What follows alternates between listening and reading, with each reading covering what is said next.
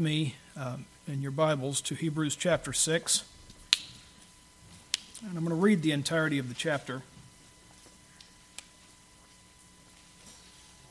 Our goal is to focus on verses 9 through 12. Hebrews chapter 6. And as we come to this, as any other portion of Scripture, let's be reminded that this is a portion of God's holy, inspired, infallible, and preserved Word. Let us therefore with great reverence attend the reading and the hearing thereof, the Word of the Lord.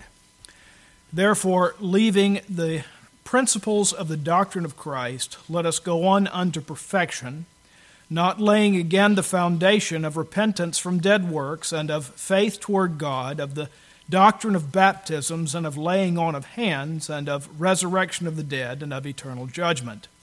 And this will we do if God permit.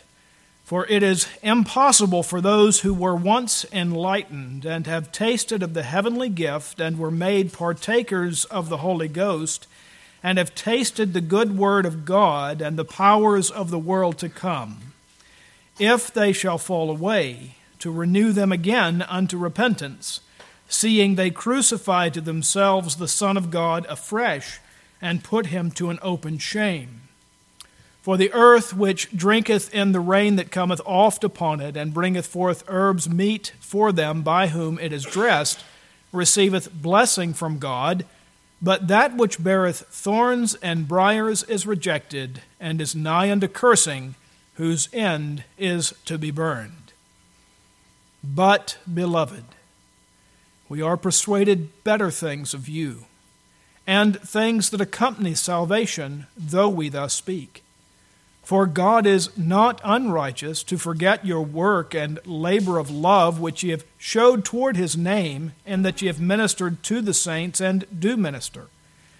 And we desire that every one of you do show the same diligence to the full assurance of hope unto the end, that ye be not slothful, but followers of them who through faith and patience inherit the promises.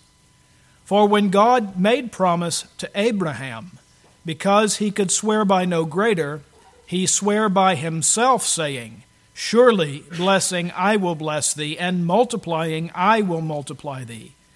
And so after he had patiently endured, he obtained the promise.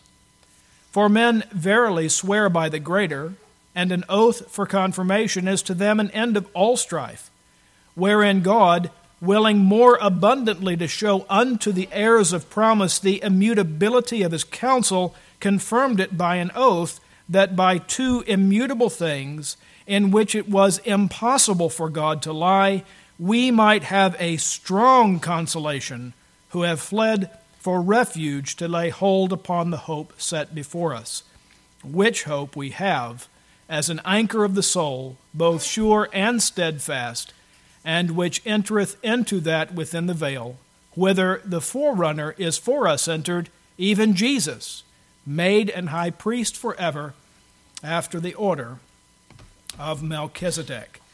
May the Lord richly bless to our hearts, minds, and lives the reading and the hearing of this portion of his holy word. Let us pray. And now let the words of my mouth and the meditations of our hearts be acceptable in thy sight, O Lord, our strength and our Redeemer. Amen.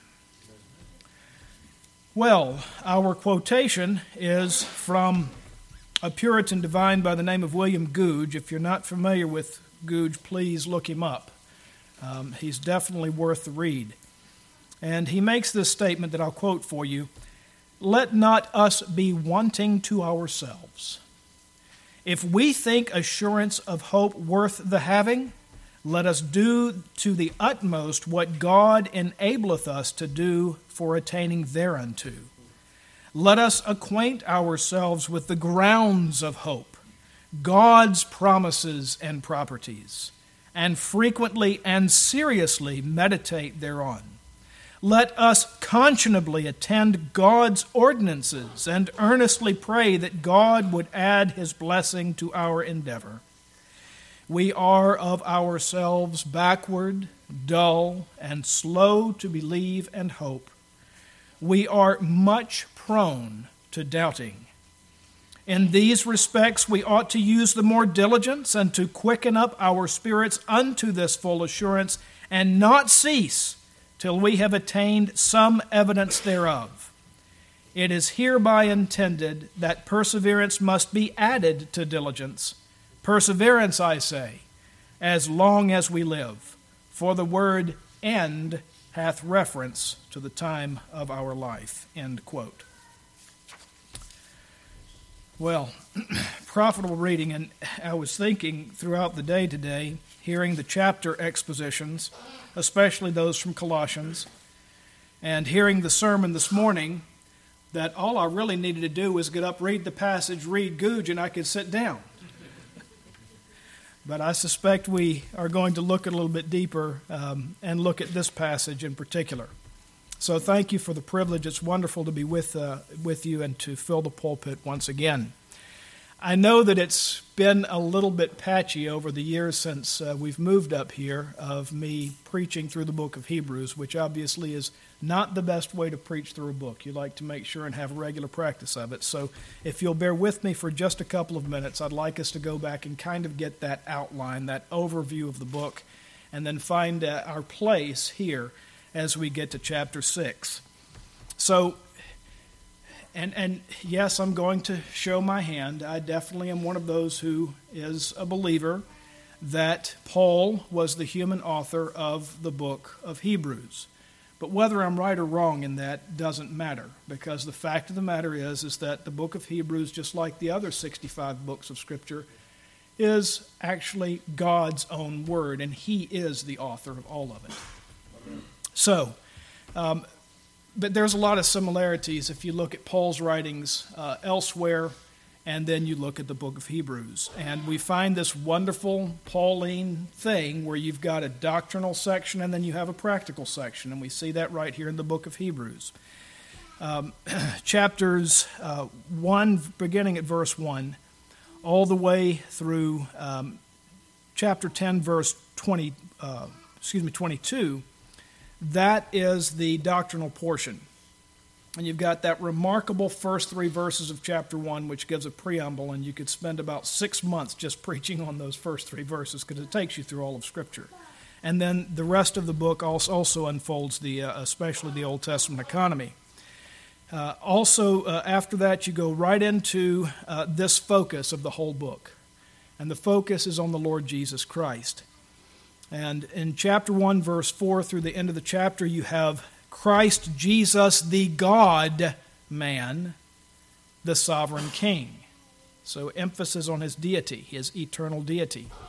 And then we have in chapter 2, Christ Jesus, the God-man. There is the emphasis that He who was in the beginning with the Father did in the fullness of time become man. And praise God that He did, elsewise we would have no hope of salvation.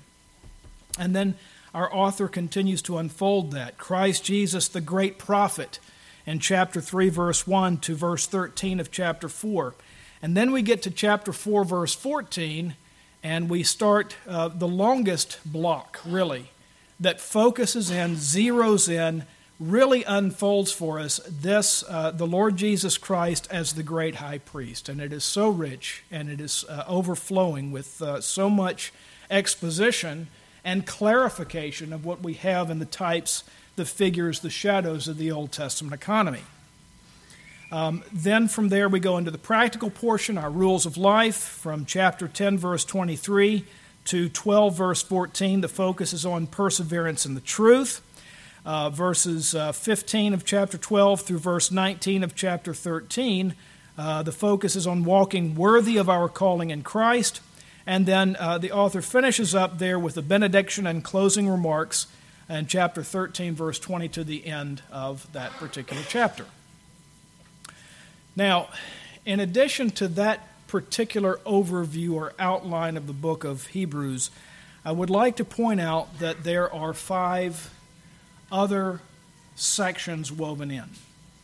And these have given, real fits to theologians from all camps. And I certainly don't think that I have the corner on the market of it. And in fact, if you hear anything original come out of my mouth, please take me down out of the pulpit and eject me from the church.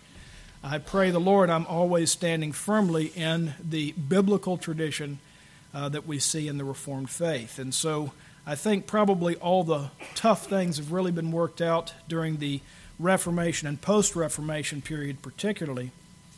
But there are some warning passages in the book of Hebrews. And reading over some of the theologians who have debated back and forth about it, it is a little bit difficult to try to untangle those warning passages. So there are 5 warning passages, and they kind of follow a pattern. And again, I don't want to be dogmatic on this, but it's almost an A, B, C, B, A pattern if you go through the book. The first one is a brief verses 1 through 4 of chapter 2, where the focus is, give the more earnest heed to the things which we have heard. Do not neglect so great salvation. And then you have the second one in the chapter 3, verse 7 through chapter 4, verse 13. Take heed, brethren, lest there be in any of you an evil heart of unbelief, in departing from the living God. Exhort one another daily. Let us labor, therefore, to enter into that rest. And then we have this section that we looked at the last couple of times that we got together and looked at the book of Hebrews, and that's this really big one. In the middle of this discourse on Jesus Christ, the great high priest, is perhaps one of the boldest statements in all of Scripture, that in conjunction with what we find in chapter 10 of this book. It is impossible for those who were once enlightened, if they fall away, to renew them again unto repentance. But be ye followers of them who through faith and patience inherit the promises. And he's speaking strongly against those who, and this is very, very powerful language, those who crucify to themselves the Son of God afresh. What a horrible thought. And then we come back in chapter 10, we see, if we sin willfully, after that we have received the knowledge of the truth, there remaineth no more sacrifice for sins, but a certain fearful looking for of judgment and fiery indignation. But rather let us hold fast the profession of our faith without wavering. And he speaks of those who have done despite unto the Spirit of grace, who have trodden underfoot the Son of God. Again, terrible, terrible language here. And then the final warning passage in chapter 12, in the middle of that practical section, look diligently lest any man fail from the grace of God, as Esau, for one morsel of bread sold his birthright. He found no place of repentance, even though he sought it carefully with tears. But ye are come to Jesus, the mediator of the new covenant. See that ye refuse not him that speaketh. So those are those 5 warning passages. And again, we kind of see a pattern there, and the emphasis in the first one there is to hear, believe. And we see that in the last one, and it's listen and believe. In between, the second passage is trust and obey versus distrust and disobedience. And we see that in the fourth passage in chapter 10, trust and obey versus distrust and disobedience. And then we have this one section here, this central warning passage in chapter 5, verse 11 through 6, really verse 8. And its focus is on being lifelong learners, following hard upon Christ. It is impossible for those who were once enlightened, if they fall away, to renew them again unto repentance. Now, dearly beloved, I am firmly convinced from my studies that those that the apostle refers to here as being apostates are not true professors. I am convinced that these are those who are very much a part of the church, the visible church. They make a good profession, even to the point of leadership. There are some remarkable things we see in other passages of Scriptures of those who have been literally the leaders of the leaders in Christ's church, who yet have had no part with Christ. It is a horrible thing to think of, but those true professors in Christ, those who truly know the Lord Jesus Christ, cannot and will not ever fall finally away, even though we do stumble throughout this life. So what do we make of these warning passages? And I know I just kind of skimmed over them very quickly, but what do we make from all of this? Well, I would like for us to stop every time we come to a warning passage. And Hebrews is not unique for having warning passages. You'll find it throughout all of Scripture. Every time we see something like this, the first thing that we need to do is to be on our knees in self-examination and reaching out to the Lord. And that is what we should do every single time. As we go through this, I trust and pray that none of us will ever be content in his or her spiritual walk. As long as we are this side of heaven, we've got a long way to go. So, I will also make one other quick note in passing before we move a little bit past the subject, and that is that instead of that breakdown of A, B, C, B, A, there's another way of looking at these in a more general overview of the warning passages in Hebrews. The apostle is very clear to point out those who are apostatizing from the faith either in doctrine or in worship or in holiness. And the emphasis throughout tends to be on the holiness. Well, if we left this at verse 8 of chapter 6, it would leave us really in a bad situation, if that's all that we had to go on. But notice what the inspired apostle does here in verse 9. But, beloved, we are persuaded better things of you. We are persuaded of better things of you.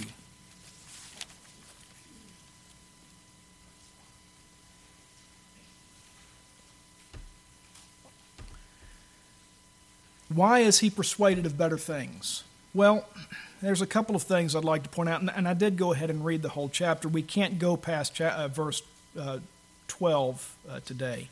I doubt that we'll even make it to verse 12, but if we get past verse 12 and get into verses 13 through 20, you get the real reason why the apostle ultimately has better thoughts of his audience. The key to faithful obedience is to cling to Christ. The key to our salvation is Christ. The key to all of it is Christ. Not just the book of Hebrews, but all of Scripture and all of life. Right? So, I'm going to quote from Louis Berkhoff because he puts this in a nice little succinct phrase. And he puts it this way. He said, "It is, strictly speaking, not man, but God who perseveres." Perseverance may be defined as that continuous operation of the Holy Spirit in the believer by which the work of divine grace that is begun in the heart is continued and brought to completion. It is because God never forsakes His work that believers continue to stand to the very end. End quote. You know, our pastor was talking about the doctrines of grace and the doctrine of election and how some people have said that, you know, that makes us arrogant because we believe in that. It gives us pride.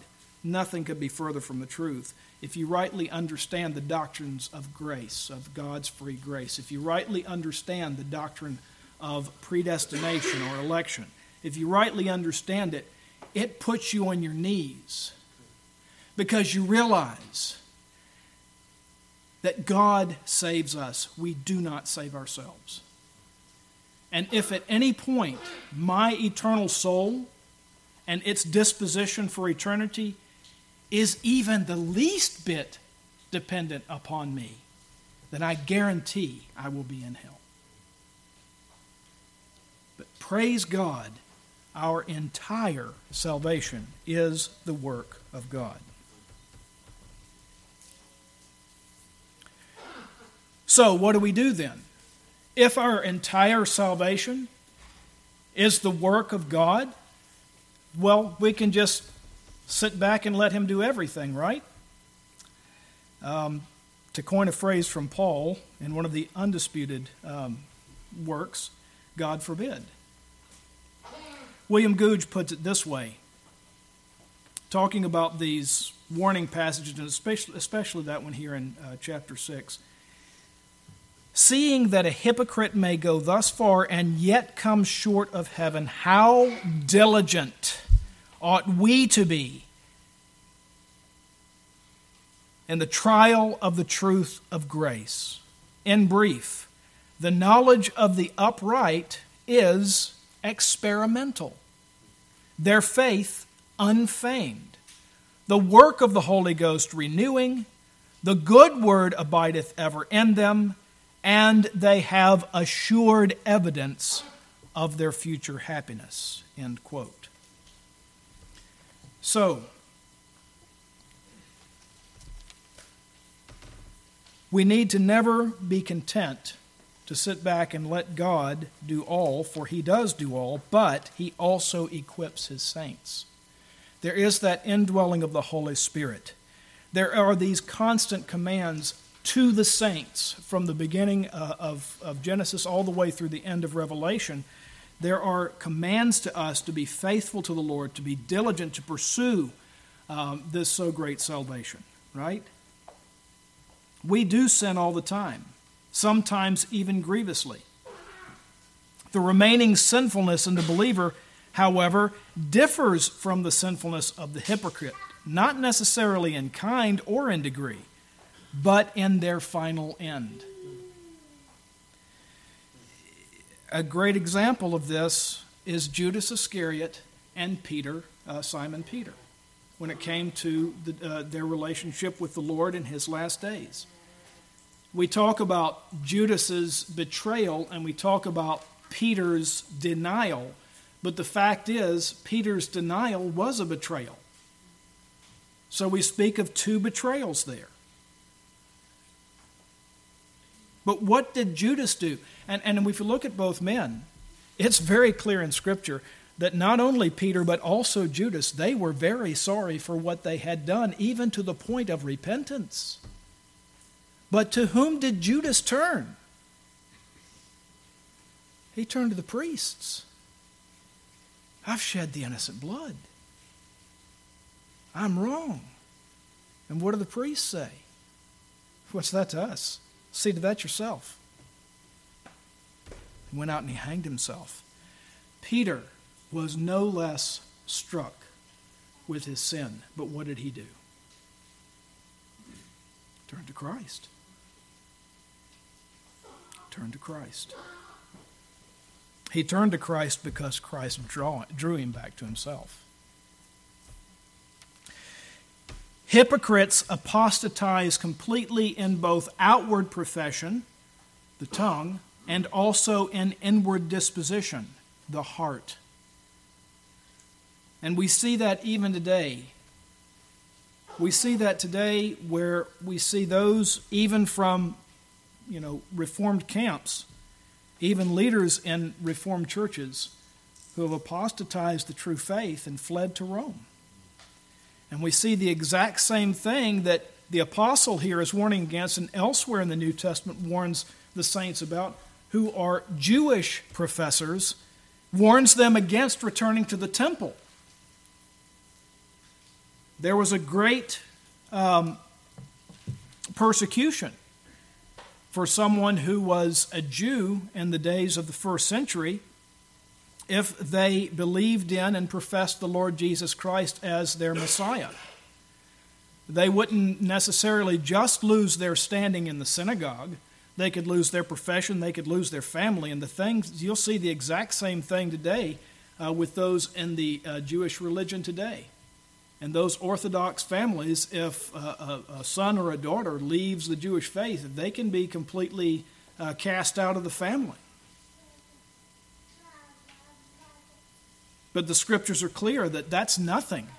That's nothing compared to what would happen if you remained in that. And that anything that does not have Christ as the object of faith Well, dearly beloved, the consequences of that is eternal damnation.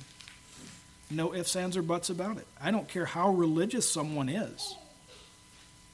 One's religion can certainly send them to hell, and often does, unless it's the true religion of the Lord Jesus Christ.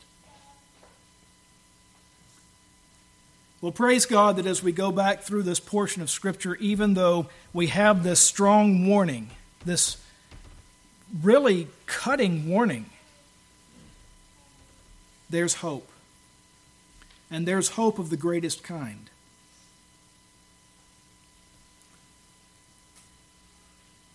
We see how the apostle here says, "But, beloved, we are persuaded better things of you." And it does, by the way, remind me of Paul to the Galatian Christians. Consider Paul very clearly with those sharp warnings to the Galatians. And I'll just read you some of the language because it's sharp here in the book of Hebrews. It's just as sharp in Galatians. Galatians, there's a couple of passages, chapter 4, verses 1 through 11.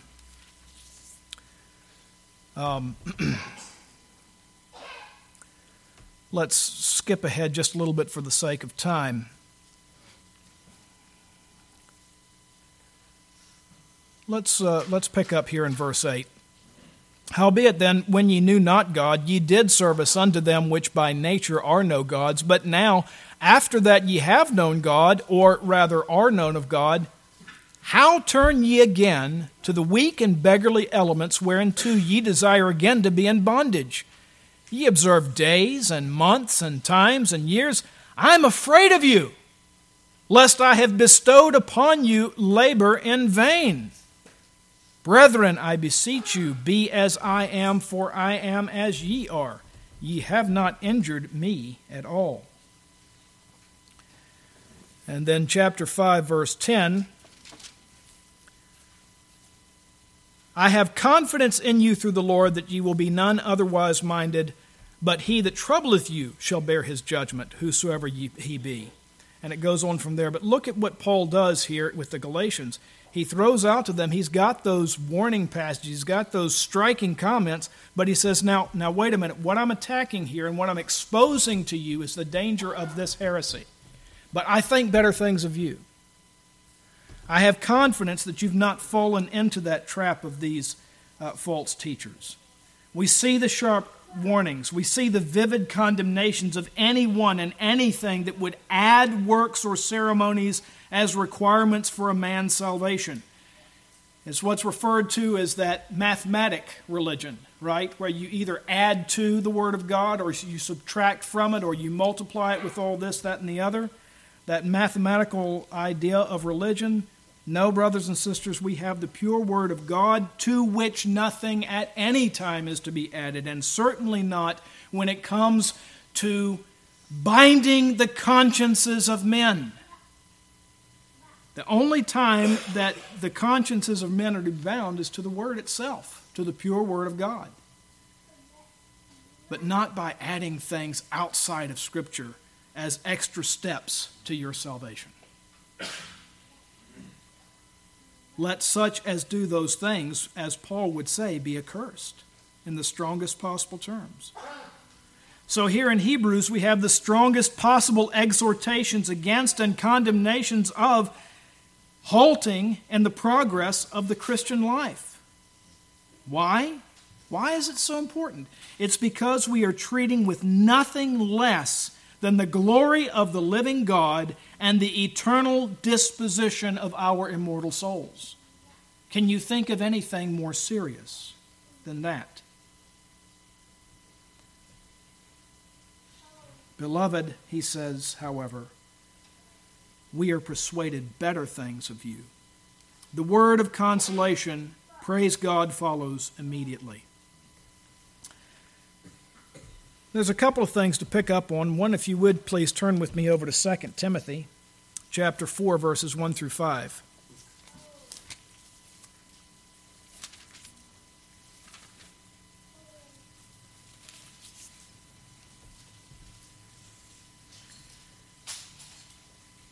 You know,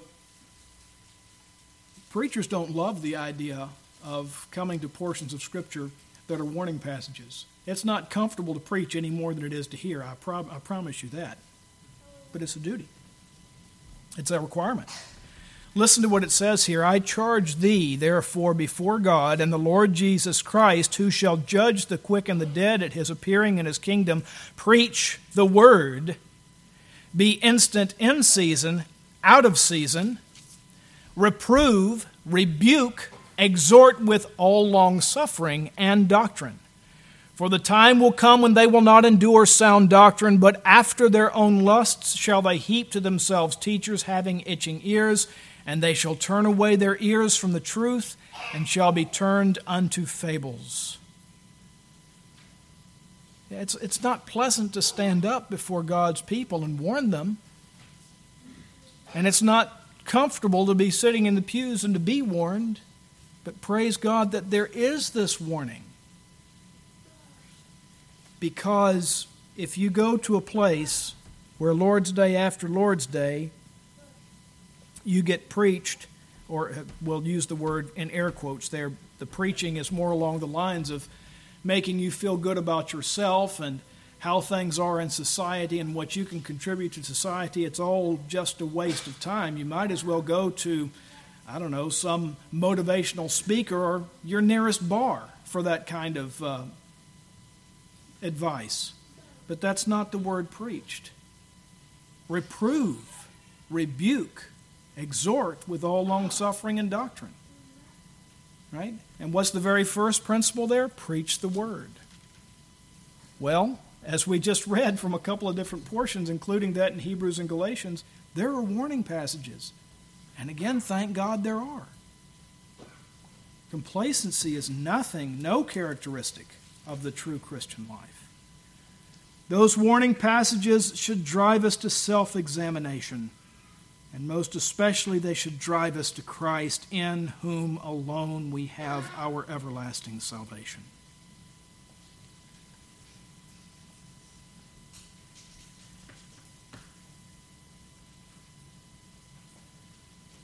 It's not just the welfare of the Christian's soul that's at stake, but it's the glory of the Lord that's at stake. And beloved, I submit to you that soul murderers must be exposed because they're tricky, because they sound good, because they put it just the right way where it almost sounds like it's got to be right. Never forget that our enemy, the devil, appears as an angel of light, and his servants are really good at imitating angels. No, it's for the glory of the Lord Jesus Christ alone, who is the only mediator of the new covenant, and it is for the protection and the safety of the sheep for whom he suffered and died. We get a sense of that when we see what Paul talks about. He's in the middle of the book of Ephesians. He's talking about domestical duties in chapter 5, and he gets to husbands, and he says, "Husbands, love your wives, even as Christ loved the church and gave himself for it, that he might sanctify and cleanse it with a washing of water by the word, that he might present it to himself a glorious church, not having spot or wrinkle or any such thing, but that it should be holy and without blemish." And brothers and sisters, I'll tell you that false doctrines and multiplication theory in religion, these are all spots and wrinkles in what purports to be the church visible. And what's more, these are all dangers to the sheep who get pulled away from the right path. And let me add one other thing for what ministers are doing when they preach the whole counsel of God, even the uncomfortable parts. They're doing their duty before the Lord. And pray for that man, that he'll always do that, because on that day he has to give account before the king and head of the church of whether or not he did that. He's accountable for every word uttered from the pulpit.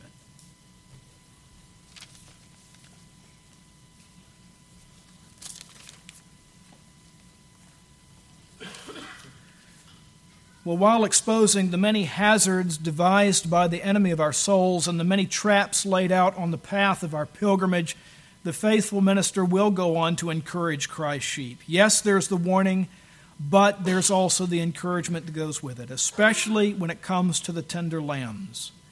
By providing the clear encouragements from Scripture, that's exactly what our author does here.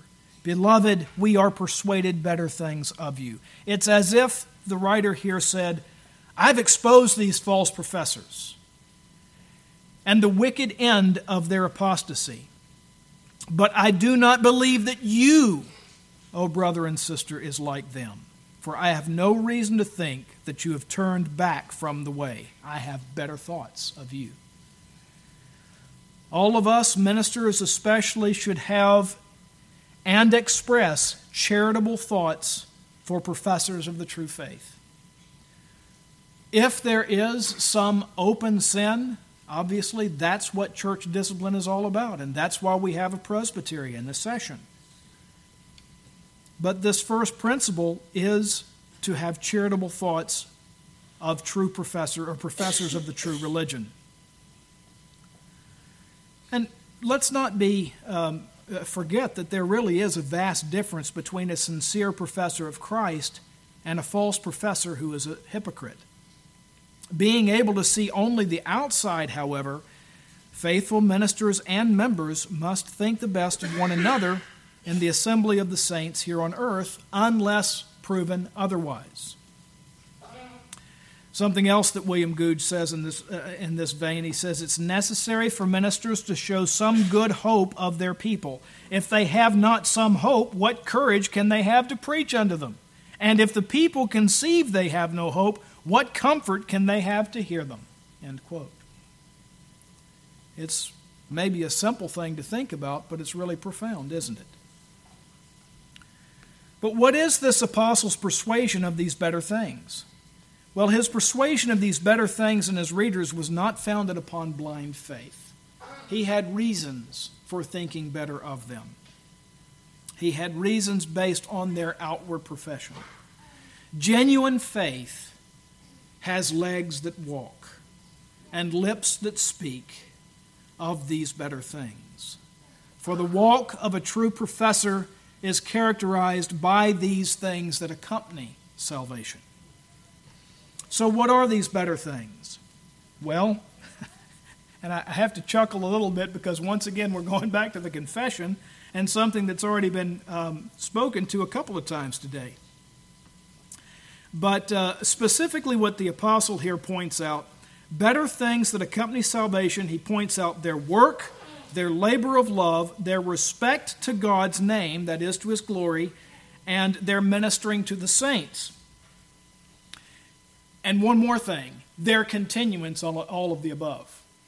All right, so their work, their labor of love, their respect to God's name, their ministering to the saints, and their continuance in all of the above. Now, we can certainly from this and other portions of Scripture add much more, like saving knowledge, justifying faith, patient hope, sound repentance, new obedience, humility, sincerity, constancy, all the other saving graces, and persevering in all of them. All right, so we can add and add and add, but this particular passage brings us, focuses us a little bit more in this passage. We've got some scripture references that speak to this, but I'd like to quote a little bit from the Westminster Confession of Faith, and it has to do with good works, right? So let's be very clear about something.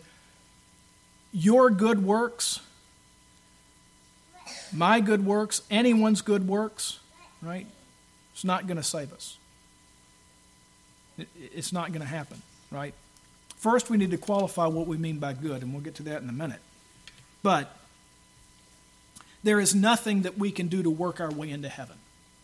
However, if we have been born from above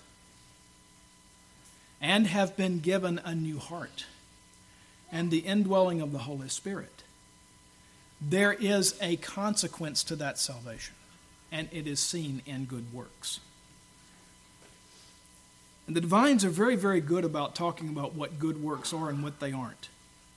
And they say in chapter 16 of the Confession, paragraph 1, good works are only such as God hath commanded in his holy word, and not such as, without the warrant thereof, are devised by man out of blind zeal or upon any pretense of good intention.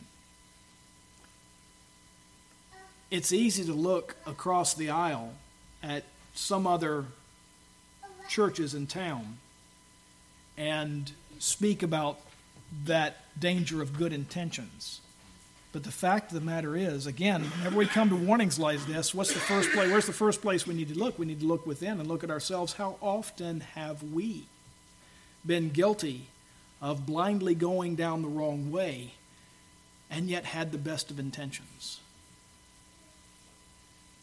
They continue in paragraph 2, these good works done in obedience to God's commandments are the fruits and evidences of a true and lively faith.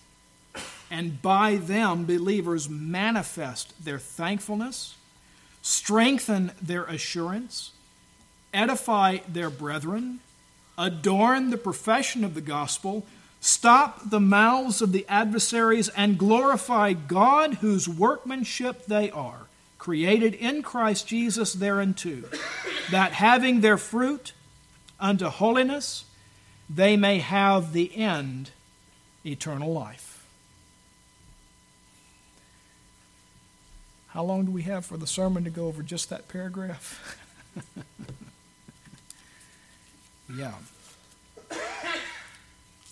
Rightly understood, dearly beloved, these good works, while they have nothing to do with getting us into the door of heaven, if we are Christ's people, we will do good works because we have been recreated to do so. We are his workmanship. They're not anything we come up with in our imaginations, but they are God's own commandments. Yes, I said it. I know that in some places I would be ridden out on a rail for saying this. But yes, God's commandments are still valid to the believer. Especially so to the believer. A couple of passages of Scripture, Romans chapter 2, verse 7. To them who by patient continuance in well-doing seek for glory and honor and immortality, eternal life. Matthew 10:22, he that endureth to the end shall be saved. Galatians 6:8, he that soweth to the Spirit shall of the Spirit reap life everlasting. This is all part of that section there that the divines speak of when they say that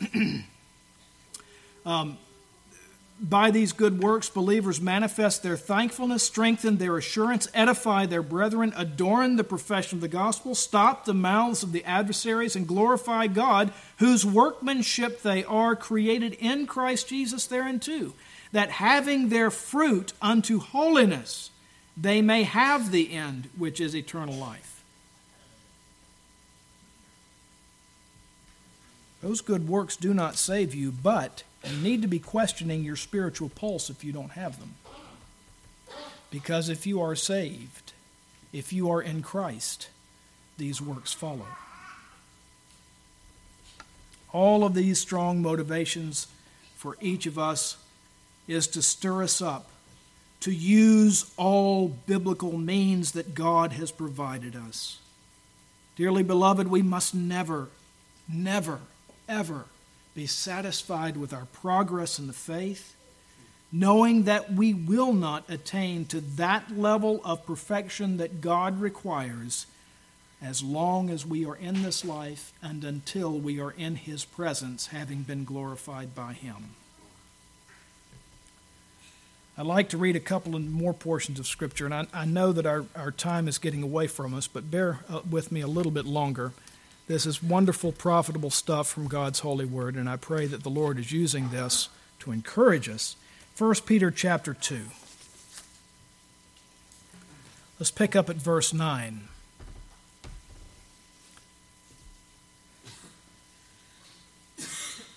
First Peter chapter 2, verse 9.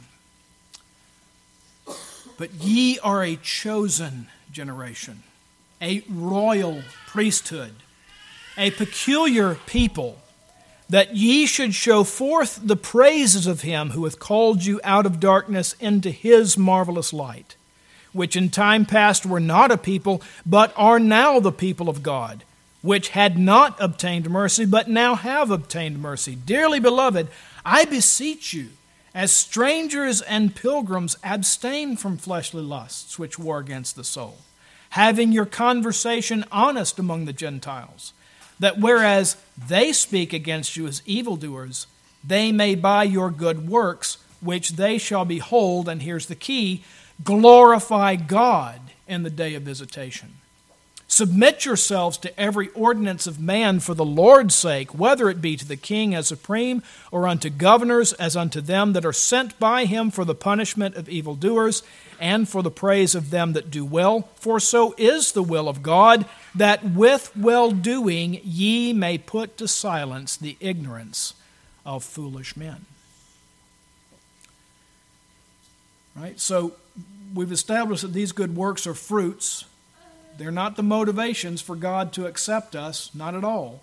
They're the fruits of that so great salvation we have. And yes, they are of great benefit to us. But more importantly and primarily, they glorify God. And they stop the mouths of those. Stop the mouths of those, put to silence the ignorance of foolish men. Ephesians chapter 2, verse 10. There's another. Let's go ahead and read verses. Ephesians chapter 2, 8 through 10.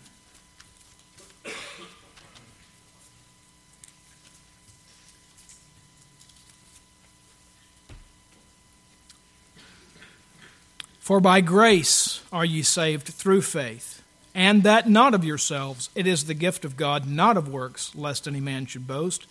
For we are his workmanship, created in Christ Jesus unto good works, which God hath before ordained that we should walk in them. It's not sufficient for us to... There it is, I had it written out. It's not sufficient for us to try to make up what we decide good works are. Remember, what qualifies a good work? A good work is that which God himself has ordained, that which he calls good, only as such as God hath commanded in his holy word. Well, I look down the street and I see my neighbor, and he's a pretty bad guy, and he doesn't go to church on Sunday, and he doesn't really keep a steady job. I'm a lot better than him. Well, I'll tell you, if you look hard enough, you can always find somebody who's going to be in a worse moral condition than you are. But dearly beloved, I submit to you that if we're going to do some comparisons, let's make sure we do the right kind of comparison. Look into the mirror of God's Word and compare the image of you on your very best day to the image of Christ. That's the standard. And when that's the standard, it will put you on your knees.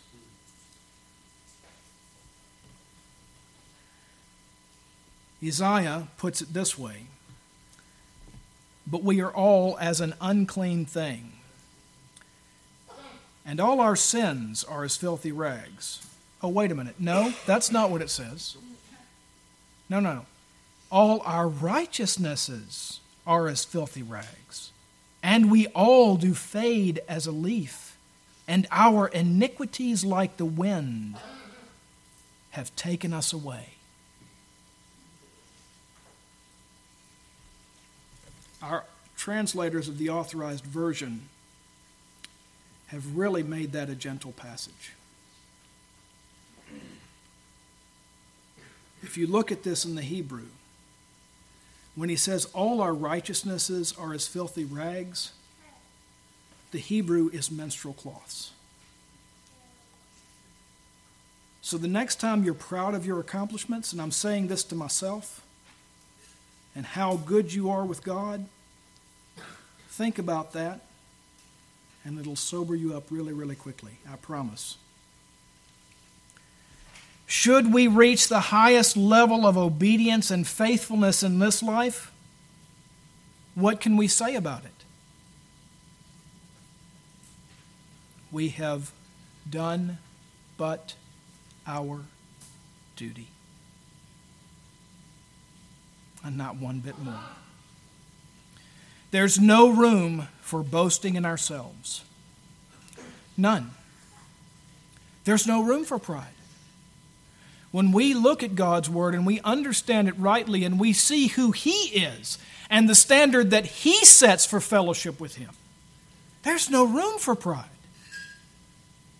That pride goes out the window.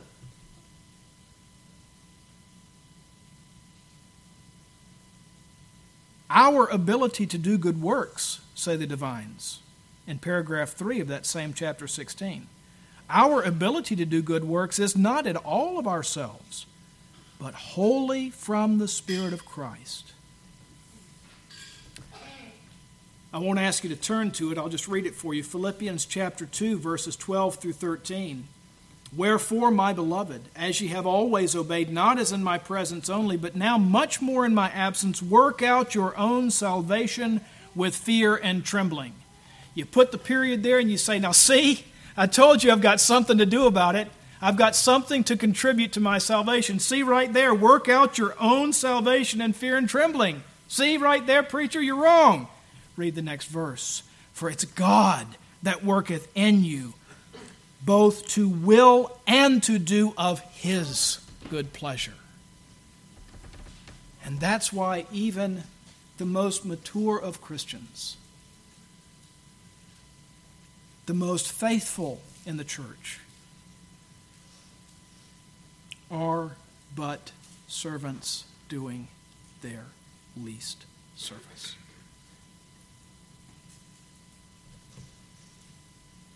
And then go back again to Ephesians chapter 2, verse 10.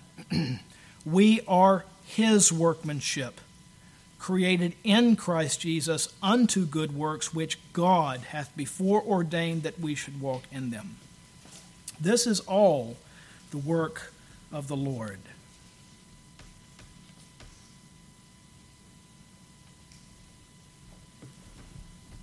Back to my passage here. But, beloved, we are persuaded better things of you, and things that accompany salvation, though we thus speak. For God is not unrighteous to forget your work and labor of love, which ye have showed toward His name, in that ye have ministered to the saints and do minister. Double negatives. The author loves these. God is not unrighteous. That means that God is righteous, right? God is absolutely, He is infinitely, and He is eternally righteous. And the righteous Lord loveth righteousness. Psalm 11:7. He loves righteousness in Himself, and He loves righteousness in His children. But ours is a reflective righteousness. It's instilled and grown in us by the Holy Spirit of righteousness.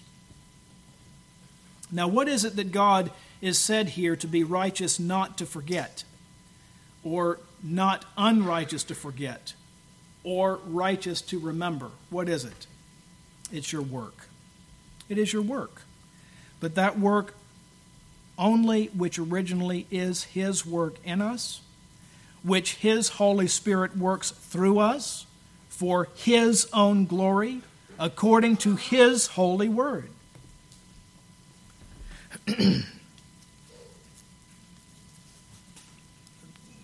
Hebrews 13 is just a couple pages over.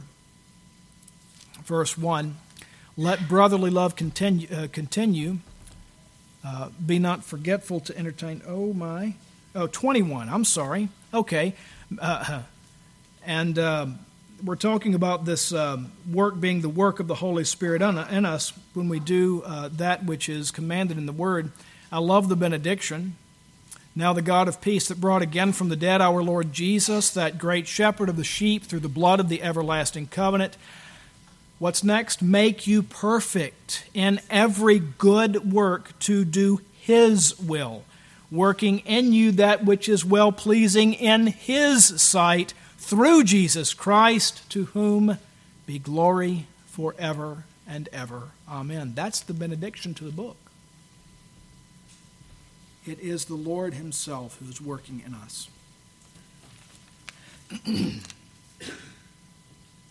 I'd like to give an analogy here. And I'll finish up with this and then go to a couple of uses to leave with you. And forgive me, we got a little bit into verse 10. We certainly didn't make it to verse 12. But I'd like to use a little bit of an analogy that will help us, I hope, to think about good works. I'd like for you to think about good works in the same terms as you would think about the tithes and the offerings. When we come to worship on the Lord's Day and we bring our tithes and our offerings, we're giving something to God, right? Well, yeah, but what are we giving to Him? What's already His? In fact, we're only giving Him a very small portion of what He's given to us, because everything that we are and everything that we have is a gift from Him and rightly belongs to Him. So we're only bringing back in our tithes and offerings what's already come from Him in the first place. So when we are obedient and we walk humbly with our Lord, and the Holy Spirit is working in and through us in our daily lives as we daily die to ourselves and live more and more into Him, what are we doing? We are doing those good works, yes, but not by our own power. It's that which He has already entrusted to us and given to us. It's His strength, His grace, His love shining through us.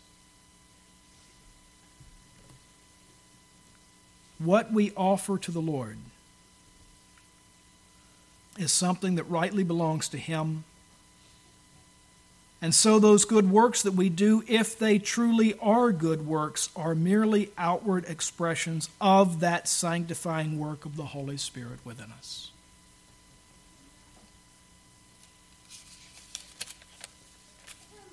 But think about the tenderness and love of God. Think about the infinite condescension of God, who yet calls it our work and promises us a reward. We're promised the reward of the eternal inheritance for doing what He makes us capable of doing in the first place. Now that is condescension on God's part. Dearly beloved, let your light so shine before men, not that they can boast about you or put you on their shoulders and parade you around, but that they may see your good works and glorify your Father which is in heaven.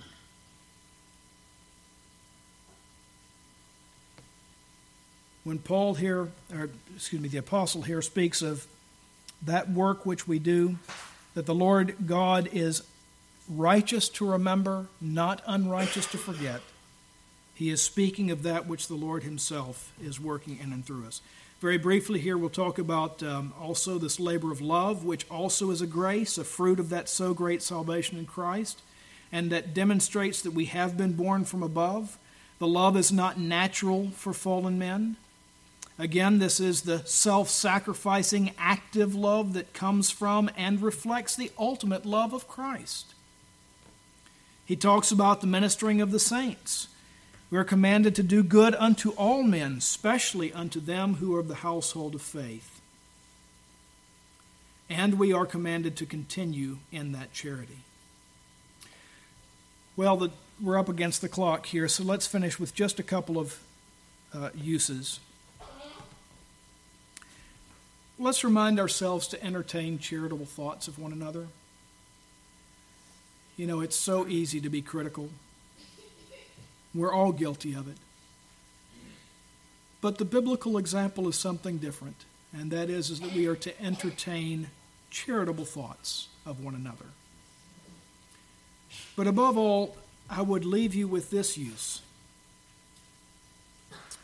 Glorify, obey, serve, and love the God who is absolutely, infinitely, and eternally righteous, who remembers his people and their good works, which they do by his Holy Spirit of righteousness. Let every moment of every day be geared toward magnifying him before men.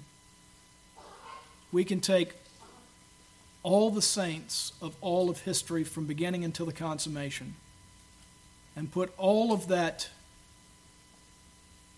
goodness that God has instilled in that whole mass of the elect from the beginning to the end. And I guarantee you, all of us combined throughout all of history will not add even the tiniest drop to the infinite glory of God.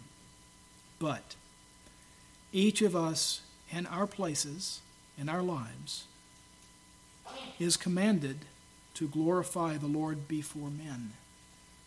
And that's why the apostles tell us, and why our Lord Jesus Christ said, to let our light so shine before men that they may see our good works and glorify our Father in heaven.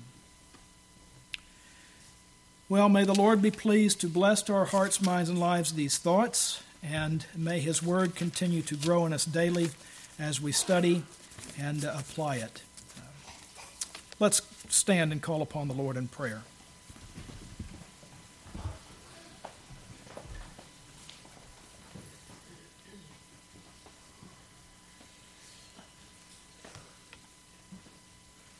Father, we confess that in us, that is, in our flesh, there's no good thing. Father, we confess that our best works are filthy rags. We confess, O Lord, that there is nothing, absolutely nothing, that we contribute to our own salvation, and absolutely nothing that we do to add to thine infinite glory. But Lord God, we have thy word, which shows us our heavenly Father, who condescends to record in his word those good works which thou hast ordained for us to be about doing. Thou hast shown us the perfect example of our Lord Jesus Christ. Absolutely perfect. Altogether lovely. Thou hast equipped us with thy Holy Spirit, so that even that which is impossible with us is made possible by his indwelling in us. Lord, we pray that thou wilt encourage us with these thoughts, that thou wilt strengthen us to seek ever more, to die to ourselves and live unto thee. Evermore, O Lord, to shine forth the glory of thy matchless name before men. For thou, O God, art worthy. And Lord, we pray that whenever we come to these warning passages, and we would keep them with us wherever we go, we pray, Lord, that we would use them as gifts from thee to look and shine the searchlight of thy word into our hearts and the corners of our hearts and the little crevices of our lives, to find those things that need to be weeded out and cast away. And that thou wouldst also with these warnings bring us the encouragement that we are ever and always in thy hands, and that thou who hast begun a good work in us will see it to completion. So, Lord, we pray that thou wilt encourage and comfort us with these things. In Jesus' name we pray. Amen.